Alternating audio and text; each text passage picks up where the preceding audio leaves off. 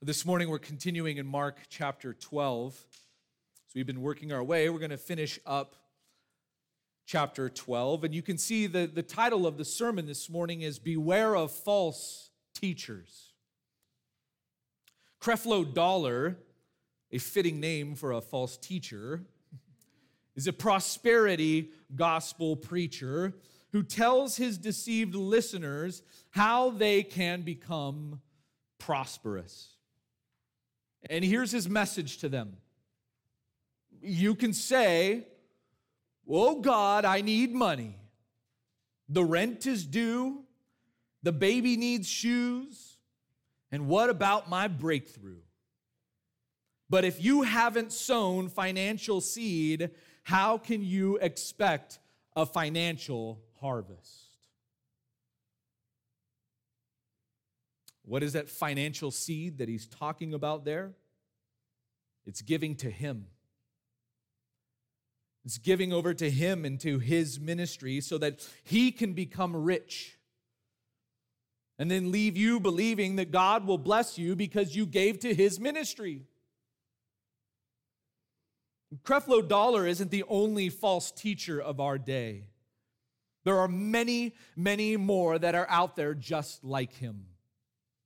Men and women who preach in the name of Jesus that God is going to bless them if they just give to their ministry. These false teachers don't care about who they take money from. Obviously, they love to target the rich because the rich have a lot of money to give to them. But they also go after the poor. They go after the poor and they devour them and they take all that they have. Because these false teachers aren't working for God. They're agents of Satan. But false teachers aren't just a thing of our day. Jesus was also dealing with false teachers in his day. In fact, as we've seen over the past couple of Sundays, Jesus has been dealing with false teachers who have been attacking him because he came speaking the truth and working for God. He was a threat to their satanic system that was leading many people to hell. Jesus warns people about false teachers, which is exactly what he does in our passage this morning. So if you haven't already, I would encourage you to open your Bible to Mark chapter 12 and follow along as I read our passage here this morning, beginning in verse 38. Mark chapter 12 and verse 38 says this. In his teaching, he was saying, "Beware of the scribes who like to walk around in long robes, and like respectful greetings in the marketplaces, and chief seats in the synagogues and places of honor at banquets, who devour widows' houses and for appearance's sake offer long prayers. These will receive greater condemnation." And he sat down opposite the treasury and began observing how the people were putting money into the treasury. And many rich people were putting in large sums. A poor widow came and put in 2 small copper coins, which amount to a cent. Calling his disciples to him, he said to them, "Truly I say to you, this poor widow put in more than all the contributors to the treasury. For they all put in out of their surplus, but she out of her poverty. But in all she owned, put in all she owned, all she had to live on." Now, as we've seen these past few Sundays, it's Wednesday. It's still Wednesday. Some of you have come up to me and, wow, this is a long day for Jesus. It is a long day for Jesus. It's still Wednesday on the Passover week. Jesus has already had many encounters with the Sanhedrin, with the Pharisees and the Sadducees, as they have questioned him to try and trap him as someone who is either starting a revolt against Rome, which they were unsuccessful at doing, or they brought an accusation against him as a false teacher who doesn't know his theology. They're trying to trap Jesus here. Last week, we saw Jesus then turn around and challenge the scribes, who were the theologians of their day. And he challenged them with their understanding of who the Messiah was. Was he just a man, or was he God? And the people are sitting there and they're watching this take place, and they're amazed with Jesus' teaching, and they love to listen to him teach. They're impressed with him. So Jesus still has their attention. He's got their attention. Now, to set the scene, Jesus is there on the temple grounds. He's in the outer courtyard area, or what is known as the court of the Gentiles. It was the place that both Jew and Gentile could go. It was essentially the marketplace where people could buy their sacrifices and they could exchange their money so that they could go to the temple, offer their sacrifices there during the Passover week. Jesus is there on these temple grounds, and he's got a large crowd around him. And these temple grounds are massive. It's a massive place. And people have traveled from all over Israel to come to Jerusalem for Passover. His 12 disciples are there also, and you also have religious leaders who are amongst this crowd that are sitting there in front of Jesus. The religious leaders have not only failed in their attempt to trap Jesus, but they've also failed in their understanding of the scriptures about who the Messiah is. We saw that last week. These religious leaders who are there amongst this crowd, these guys are false teachers. They're charlatans. They're hypocrites. And they think that they are the true religious leaders who are leading people to heaven. But in reality, these men are agents of Satan who are leading people to hell. And so Jesus has one final word for the people who are there on the temple grounds. Not only for the people who are there, but also for his disciples who are there with him. They need to understand how bad this system is. They need to understand how bad the scribes have corrupted the word of God and how far they have gotten from the true message of the gospel. So Jesus here gives them a warning.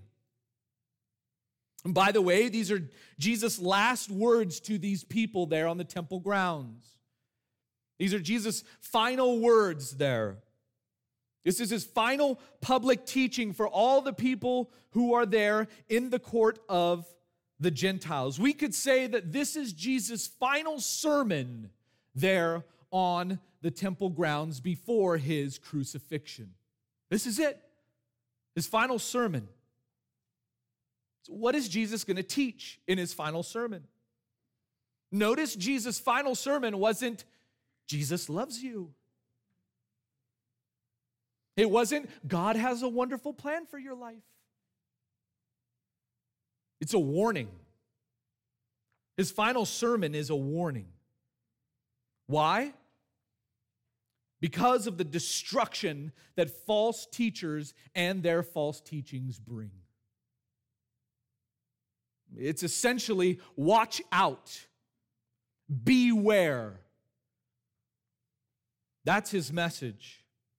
And it's also a condemnation against these false teachers and their whole system that they have built. He is going to condemn them. And you might think, why would this be Jesus' final sermon for this crowd? Shouldn't Jesus give them the gospel and then tell them how much he loves them? I mean, this doesn't seem like a message of love here. But listen, it is. It is a message of love. It's a message of love, and it's a message of mercy. Jesus loves these people, and he loves these people enough to warn them about the false teachers who were leading them to hell. Not only were the false teachers going to hell, but so were those who were following after them. He loves them enough to warn them. And so in our passage, we're going to see two things that take place within this final warning that Jesus gives. First, we're going to see the explanation of false teachers. And then secondly, we will see the exploitation of false teachers. The explanation of false teachers and the exploitation of false teachers. And so let's look at our first point here this morning, the explanation of false teachers. Look at what it says in verse 38. And in his teaching, he, that is Jesus, was saying. Now, let's stop there. If you look over at Matthew and Luke's account, Luke tells us, and while the people were listening, he said to his disciples. Matthew tells us in his account, then Jesus spoke to the crowds and to his disciples. And so while you do have this large crowd of people who are there, Jesus is specifically giving this teaching to his disciples. But as he's given it to the 12 disciples who are there with him, he is also aiming this at the crowd as well, so that they could hear exactly what he is teaching them. He wants them to hear this warning about the scribes and the Pharisees. And who would be there amongst these people? Who would also be there in this crowd? The very scribes and Pharisees that he's warning his disciples about. They're there. They're amongst these people. In fact, Matthew gives us a more full account of what Jesus said. And at one point, after warning his disciples and the crowd, he turns over to the scribes and Pharisees and he begins to pronounce woes upon them. Literally face to face with the scribes and Pharisees, and he gives 7 woes to them. Woe to you, scribes and Pharisees. But at this point here, he's teaching his disciples. And inadvertently, he's teaching the crowd too, as they're sitting there listening, because they love listening to Jesus and all the things that he has to say. He's got their attention. What does he say to them? Notice what he says there in verse 38. Beware of the scribes. Beware of the scribes, the religious teachers, the interpreters of the law, the ones who were teaching the theology of the day. Beware of those guys. What's interesting here is that word beware in the Greek is an active imperative, which means it's a command, but it's active, which means always continually be watching out for these guys. It must be something that is continuous in the life of believers. Always be watching out, because there are false teachers that are out there and they're coming after you. That word beware there means to see or to perceive or to watch out for or to be aware of. And it has the idea of being able to discern with your eyes. It's the idea of discernment. You must be able to practice discernment as you are continually watching out for these false teachers.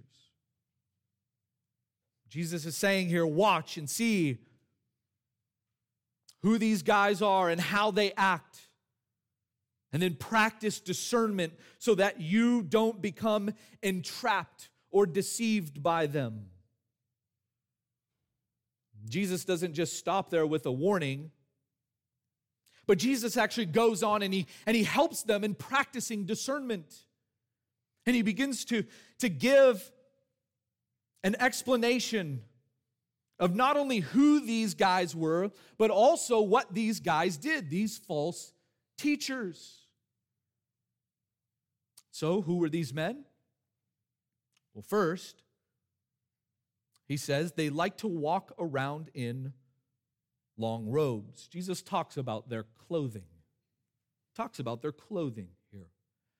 They like to walk around in long robes. In those days, men wore long robes. That was their dress. They didn't have jeans. They didn't have skinny jeans. Praise the Lord. But they had long robes. That was their dress. That's what men wore. And back in Numbers 15, God commanded the Israelites that blue tassels be put on the ends of their robes in order to remind them of the law of God. Listen to Numbers 15:37. It says this, "The Lord also spoke to Moses, saying, 'Speak to the sons of Israel and tell them that they shall make for themselves tassels on the corners of their garments throughout their generations, and that they shall put on the tassel of each corner a cord of blue. It shall be a tassel for you to look at and remember all the commandments of the Lord, so as to do them, and not follow after your own heart and your own eyes, after which you played the harlot, so that you may remember to do all my commandments and be holy to your God.'" So this is what God commands the Israelites in Numbers 15:37 to do. To put these blue tassels on the ends of your robe as a reminder of the law of God, that you are to obey the law of God. But the scribes and the Pharisees began to develop their own system with their robes. And what they did is they put the blue tassels on the ends of their robes, but they put long ones on there. They put long ones. In fact, Matthew tells us in Matthew 23:5, Jesus says, "But they do all their deeds to be noticed by men, for they broaden their phylacteries and lengthen the tassels of their garments." What's Jesus talking about there? These blue cords. These blue tassels that they put on the ends of their robes. They lengthen them so that everybody can see them. And they would walk around the temple grounds with their fancy robes and their long tassels so that people would notice them as the holy men, the devout men. There's the religious ones. Look at them and their long tassels. You see this in many false religions today as well. Priests in the Roman Catholic Church who wear their clerical vestments, their long robes, their mitre hats, those big tall hats, those gaudy looking clothing, all of that stuff so that people will notice them and see that they are the religious ones, that they're the devout ones, they're the holy men of God, and no one can touch them. And the same is true with these scribes. How these guys dressed. They wanted the attention, they wanted the accolades from the people as they walked around there on the temple grounds so that everyone would notice them. They're the devout, religious men. So Jesus says you'll identify them by their clothing. Second, he talks about their credentials. Look at what he says there. He goes on and he says that they like respectful greetings in the marketplaces. Not only did they want to be noticed by the dress and what they were wearing, but then they wanted people to show them respect by greeting them with some kind of title. And what was the title that they loved? They loved to be called rabbi. They loved to be called rabbi. Rabbi was an honored and respected title, and it would show that you had some kind of knowledge, a great knowledge of the Torah, of the Word of God. They loved to be called rabbi. One commentator says the Jerusalem Talmud says that a person must greet one who is greater than he in knowledge of the Torah. So that if this religious man with these long tassels came walking into your presence, you were the one who was supposed to greet them as rabbi. They didn't greet you first. No, you greeted them first. The lesser person had to initiate the greeting and greet the one who had the greater knowledge of the Torah. And they would wait for that person who doesn't have as long of tassels to greet them. They're the religious ones. And everyone would know who they were because of how they dressed. Many in our day like to be called doctor. Dr. So-and-so. Or the priest in the Catholic Church, Father so-and-so. Listen to what Jesus says in Matthew 23:8. But do not be called rabbi, for one is your teacher, and you are all brothers. Do not call anyone on earth your father, for one is your Father, he who is in heaven. Do not be called leaders, for one is your leader, that is Christ. But the greatest among you shall be your servant. We have many people in our churches today who love to be called pastor or reverend or bishop. And they love the title. They love the credentials that they've earned because they want everybody to know who they are. They want everybody to know what they've accomplished in life, that they've reached the top. But Jesus says here, don't worry about titles. Don't worry about titles. Just be a servant. That's what you're called to be, a servant of the people. These guys love the title rabbi. Did they want to be known as servant? Do you want to be known as servant? Servant John or Servant Tom? People don't want that title. Why? Because people love the prestigious titles. They love the honor. And that was these guys. That was the scribes. These guys are false teachers. They're the false teachers of the day, and they wanted the respectful greetings as they walked around in the marketplace. Everyone saw them, they knew who they were, and they wanted them to call them rabbi. Jesus goes on and tells us more about these men. Third, he tells us about their character. About their character. Jesus says that they like the chief seats in the synagogues and the places of honor at banquets. These are prideful men. These are men who are filled with pride. The chief seats there that Jesus is talking about are the most important seats. And in those days, it would be a bench that faced the congregation in the synagogue, and the bench would be placed in front of the ark or the chest that contained the sacred scrolls. They would have the scrolls that would sit in there inside of this chest, and there would be a bench then that would sit in front of there. And it was only the scribes, the Pharisees, those guys would be the ones who could come and sit on this bench. And as they sat there, then they faced the congregation so that everybody could see them.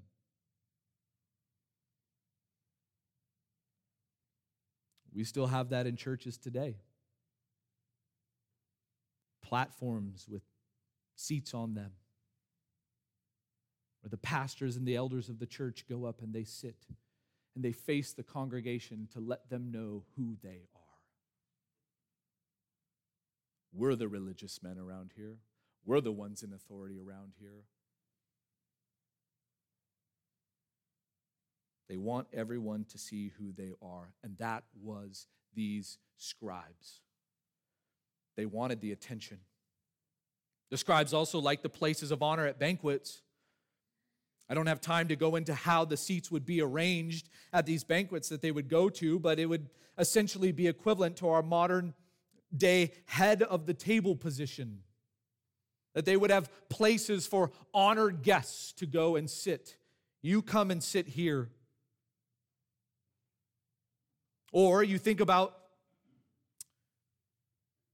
at our even modern day banquets where you have people that are sitting up on the stage at the tables looking out over the rest of the people so that as they sit down below, the ones who are getting all the awards and all the attention, they're all up here. And the scribes loved those seats. They walked into a banquet, they wouldn't go and sit with the common people. No, they wanted the seats up in front so that everybody could see who they were. They loved those seats. They loved the honor, and they loved the attention. It's who these false teachers were. Jesus goes on and he tells us what they did. Fourth, he talks about their care for others or lack thereof. And he says that they devour widows' houses and for appearance's sake offer long prayers. Notice who these false teachers preyed upon. The hurting, the vulnerable, the defenseless widows. That's who they went after. Remember what James tells us in James 1:27? Pure and undefiled religion in the sight of our God and Father is this. You ready? You want to be a religious person? Here it is. To visit orphans and widows in their distress and to keep oneself unstained by the world. There it is. God tells us that we are to take care of the orphans and the widows. And we see this all throughout the Old Testament about God's care and his love for the orphans and the widows.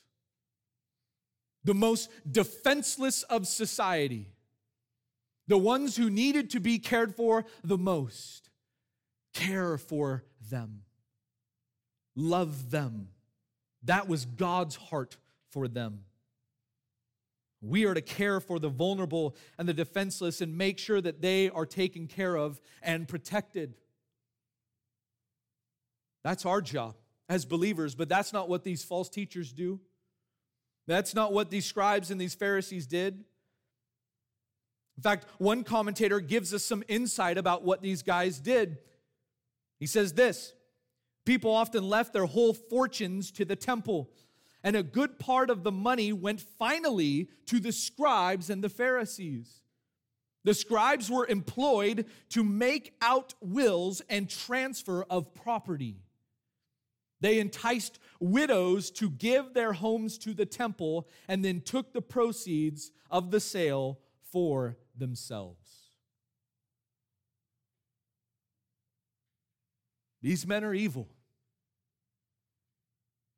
They're agents of Satan. False teachers. And while they thought that they were religious, the religious elite of the day, they were not practicing true religion.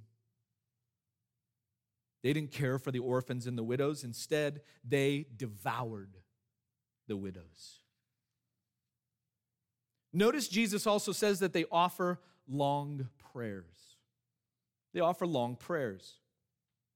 Now, this may mean that they stood outside and offered long, repetitive prayers so that everyone could see them, just as Jesus spoke about in Matthew 6:5, where he says, when you pray, you are not to be like the hypocrites, in which Jesus called the scribes and the Pharisees what? Hypocrites. They were the hypocrites of the day. But he says, you're not to be like the hypocrites, for they love to stand and pray in the synagogues and on the street corners so that they may be seen by men. Truly I say to you, they have their reward in full. And so Jesus might be referring here to the scribes who would stand out in the street corners and in the synagogues and offer these long prayers, long repetitive prayers so that everybody could see them. But most likely what Jesus is referring to here is these long prayers that the scribes would offer as they would go to widows' homes to convince them to will all of their property over to the temple. You see, what the scribes would do is they would show up to a widow's home, and in order to convince them, they would begin to pray over them and over their house, and they would offer up all of these long prayers for these widows. And then afterwards, after they've done this, these long repetitive prayers for these women would think, wow, he must really care for me. That's right, I really, really do care for you. By the way, just sign right here and everything will be ours. And they convinced these women through their long prayers to offer everything over to the temple. And then the scribes and the Pharisees would take the proceeds from these poor women and they would divide it up amongst themselves. They would become rich off of these poor widows. And that's most likely what Jesus is referring to here. What's his final conclusion of these evil false teachers? Notice what he says. These will receive greater condemnation at the end of verse 40. These will receive greater condemnation. We can say this, hell will be hotter for these false teachers. Are there degrees of punishment in hell? Yes, there are. Yes, there are. Jesus shows it right here. There are degrees of punishment in hell. Jesus says their condemnation will be greater. A greater condemnation upon these false teachers. Why? Because they have the light revealed to them. They knew the scriptures. They had the scriptures in their mind. They were able to repeat the scriptures. They should have known exactly what it was that God was saying. They had the light revealed to them. They had the knowledge of the scriptures, and yet they used it for their own personal gain. And they led other people to hell with themselves. Jesus calls them in Matthew 15:14, they are the blind leading the blind. They thought that they were able to see, but Jesus says, no, you are blind. You're blind to the truth of God's word, and you are the blind who are leading the blind. They wanted to be the ones who had sight that were leading the blind. Don't worry, we'll take you to where you need to go. And Jesus says, no, no, no. You don't have sight. You're blind yourself. And you're leading the blind with you. They were responsible for the teaching that they had. They were responsible to teach the truth. But instead, they created their own false system and they deceived others into believing it as well. And Jesus says their condemnation will be greater. This is why James warns us in James 3:1, let not many of you become what? Teachers, my brethren, knowing that as such we will incur a stricter judgment. There will be a stricter judgment on those who preach and teach the word of God. These false teachers here are warned. They're warned by Jesus himself that they will have a stricter judgment and their condemnation will be greater. These scribes here, these men are false teachers who are not working for God. Instead, they're working for Satan. How do we know? Well, Mark actually gives us an example of this, which leads to our second point. Point number 2, the exploitation of false teachers. Look at verse 41. And he, Jesus, sat down opposite the treasury and began observing how the people were putting money into the treasury, and many rich people were putting in large sums. Now the scene changes for us here as Jesus goes over to where the treasury is there in the temple. The scene changes, but I want you to notice, you might have a heading in your Bible that says the widow's mite. That's often what this little passage is called here. Maybe a new paragraph there. In the Greek, they didn't have verses and paragraphs like this. It would just be continually going along. And so you would be reading from verse 40, they will receive greater condemnation, and he sat down opposite the treasury and began observing how the people were putting in money. So there's the context for us to help us to understand what's going on. But the scene does change here a little. Jesus is still there on the temple grounds, but he's over now looking at the treasury in the temple. And this would be the inner courts of the temple, which would be called the courts of the women. The courts of the women. This here was the next inner part of the temple. You had the outer walls, and then you had the court of the Gentiles, and then you had another wall then within inside of that, and that next little section then that people could go into within that wall was called the court of the Gentiles. And it would continue to go in until you had the Holy of Holies right in the middle. But this here is called the court of the women because Jewish men and women could go there. But that was as far as the women could go. The Gentiles couldn't go into this portion of the temple. In fact, there was a sign right on the outside of these gates that said, basically, any Gentiles who come and are found in here, their life is in their own hands. Basically, you're going to die. It's a life sentence. You don't come in this part of the temple. This is for Jewish men and women only. And this is as far as the women could go into the temple grounds. And in this part of the temple, the court of the women, there were 13 what we could call treasure chests. They were called trumpets because they looked like trumpets or shofars. And the people would come and they would take their money and they would put it into one of these 13 trumpets, one of these 13 treasure chests that were there. And each one of these trumpets was labeled with what the money was given for. It would tell them what kind of sacrifice this was for, what they were offering. 9 of them were mandatory offerings, and 4 of them were voluntary offerings. So they would walk into this portion, this part of the temple, and they could go in and they could find there were 13 jars, treasure chests, trumpets, and they could go in and drop their money then into these treasure chests. And Jesus takes the disciples over to this part of the temple, and they observe how many people were putting their money into these trumpets, into these treasure chests. And there were many rich people, notice, there were many rich people putting large sums of money in there. What's interesting here is the Greek word for putting there is the Greek word balo, which means throwing.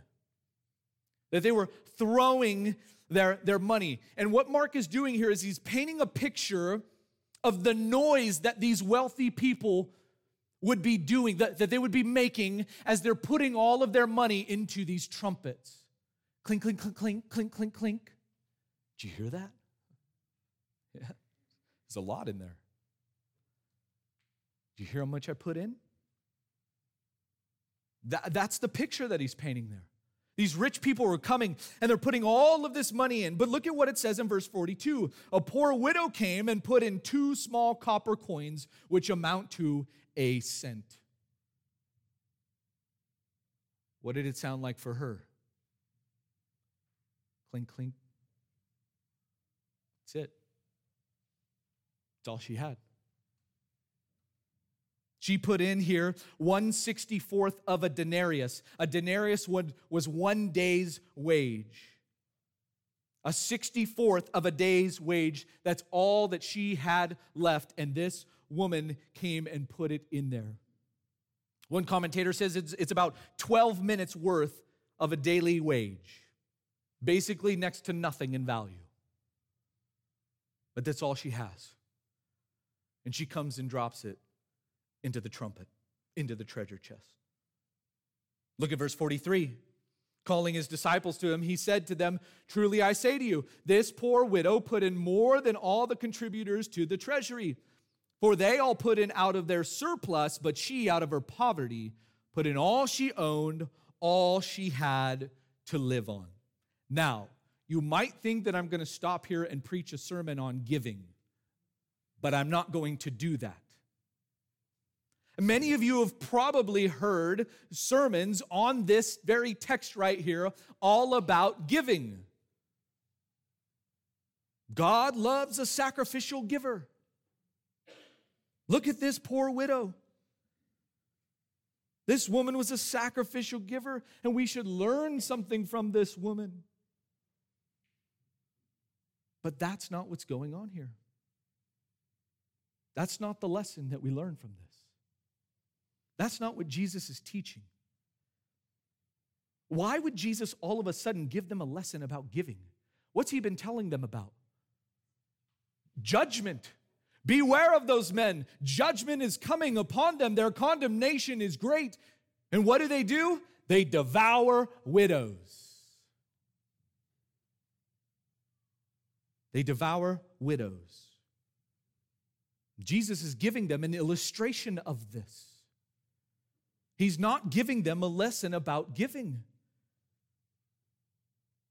Jesus doesn't even commend this woman for giving all that she had to live on.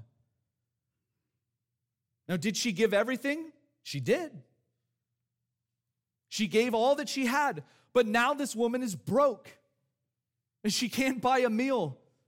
She's got to go back now and become a beggar and begin to beg for money so that she could find something to eat.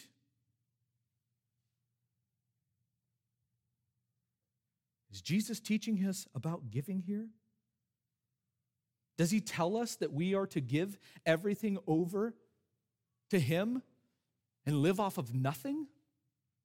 No. Jesus never tells us that. What does God tell us? Listen to 2 Corinthians 9:7. Each one must do just as he has purposed in his heart, not grudgingly or under compulsion, for God loves a cheerful giver.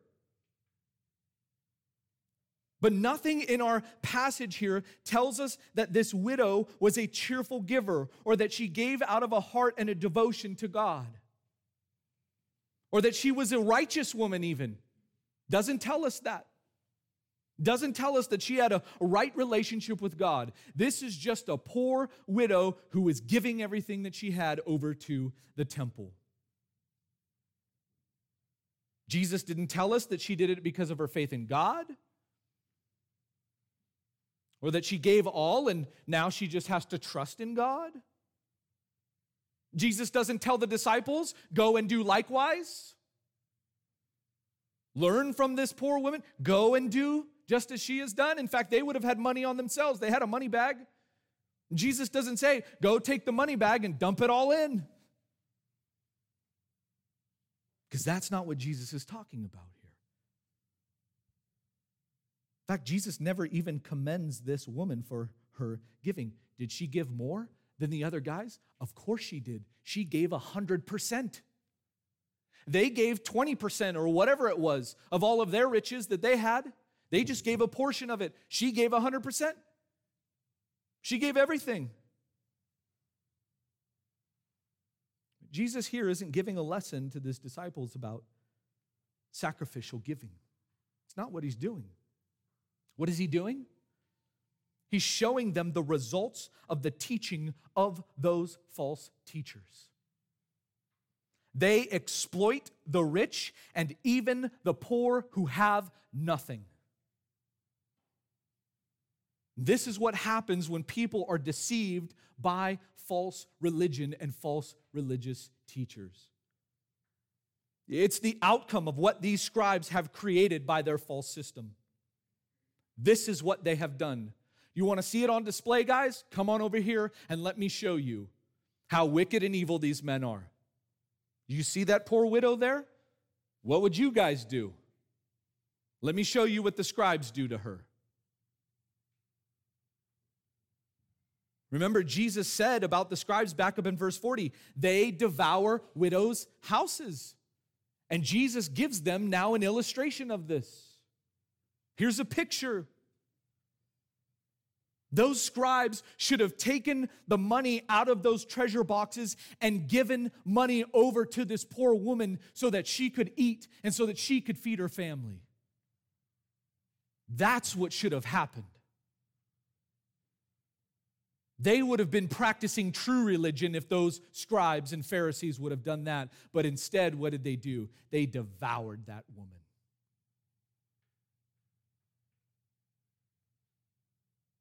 And they didn't even care.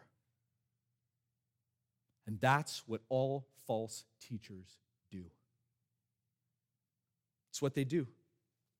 They devour the poor, and they do it all for their own self-gratification and their own self-interest to make themselves money. This is the Benny Hinns and the Joel Osteens and the Creflo Dollars and the Joyce Meyers and all of those other false teachers that are out there. Listen, church, I'm here to warn you, do not listen to them. Don't listen to them. They don't do their ministry to please God. They are agents of Satan. They're agents of Satan. And their condemnation will be great. Stay away from false teachers. Don't give to someone on TV who is asking you to send in money. Don't give to them. They're after your pocketbook, and they want to make themselves rich. That's what they're after. False teachers are lovers of money, not lovers of people. And they will do all that they can to take from you. And when you give to them once, they're going to come back for more. That's what false teachers do. And they'll run you dry. And the worst thing about it is they do it all in the name of Jesus. But what does Jesus say here? Their condemnation will be great. So what do we learn from Jesus here in this passage? Two things in closing here. First, we must stay grounded in the truth. We must stay grounded in the truth. Follow only after those who teach and preach the truth. Only those who preach the pure and unadulterated word of God. That's why it's so important to be a part of a church who preaches the truth. And you need brothers and sisters around you who are being molded and shaped by the truth and who will speak truth into your life. That's what you need. You need that. You need to be grounded in the truth and don't be led astray by these false teachers who are lying to you. Stay grounded. Second, we must be discerning. We must be discerning. But listen, in order to be discerning, you must know what? The truth. You must know the truth. You must know your Bible. What do they say? If it looks like a duck and swims like a duck and quacks like a duck, it's a what? It's a duck. Jesus points out for us exactly what false teachers are like. This is who they are, this is what they look like, and this is what they do. And if you see them like that, guess what they are? False teachers. We must be discerning to know and to point out to others in whom we love who the false teachers are. Don't follow after false teachers. Many of today they wear the long robes and the tassels and the $1,000 suits and now it's gone to skinny jeans and expensive shoes. There's a website out there called Preachers and Sneakers. And it's all about how expensive these preachers' shoes are. What do? They steal from the people. They take from the people for their own self-gratification. We must be discerning. Church, stay away from them. I love you. You know that? I love you. And I love you so much to warn you to stay away from false teachers because they will lead you astray. And I don't want to see anyone here being led astray. And if you do become led astray or become deceived, guess what us as elders are going to do? We're going to come after you. Why? Because we love you. We want you to know and be grounded in the truth. Be on guard, be aware, and stay grounded in God's word. Let's pray. Father, thank you. Thank you for this warning that you've given to us. Thank you that you love us so much that you would warn us of these false teachers who do their work as agents of Satan, who do it all for their own self-gratification, who devour the poor widows, who don't care for people, but who only care about themselves. Father, I pray that you would guard and protect everyone here against these false teachers and their false teaching. Lord, I pray that no one here this morning would ever be led astray, but that you would help us to be guarded, that you would help us to be grounded, that you would help us to practice discernment, that we would know the truth, that we would desire the truth, that we would be able to spot untruth, and that we would lovingly call those who are deceived to come to the truth. Father, we thank you for Christ. We thank you for his sacrifice on a cross for our sins. We thank you that he died and was buried and rose again on the third day to offer us eternal life, to grant us, to secure for us eternal life. And Father, I pray that if there's anyone here this morning that does not know you, Father, I pray that you would draw them to yourself, that they would repent of their sin and put their faith in Jesus Christ alone for the forgiveness of their sins and eternal life with you. Father, may you do your work in the hearts of your people here today for your glory alone. We pray in Christ's name. Amen.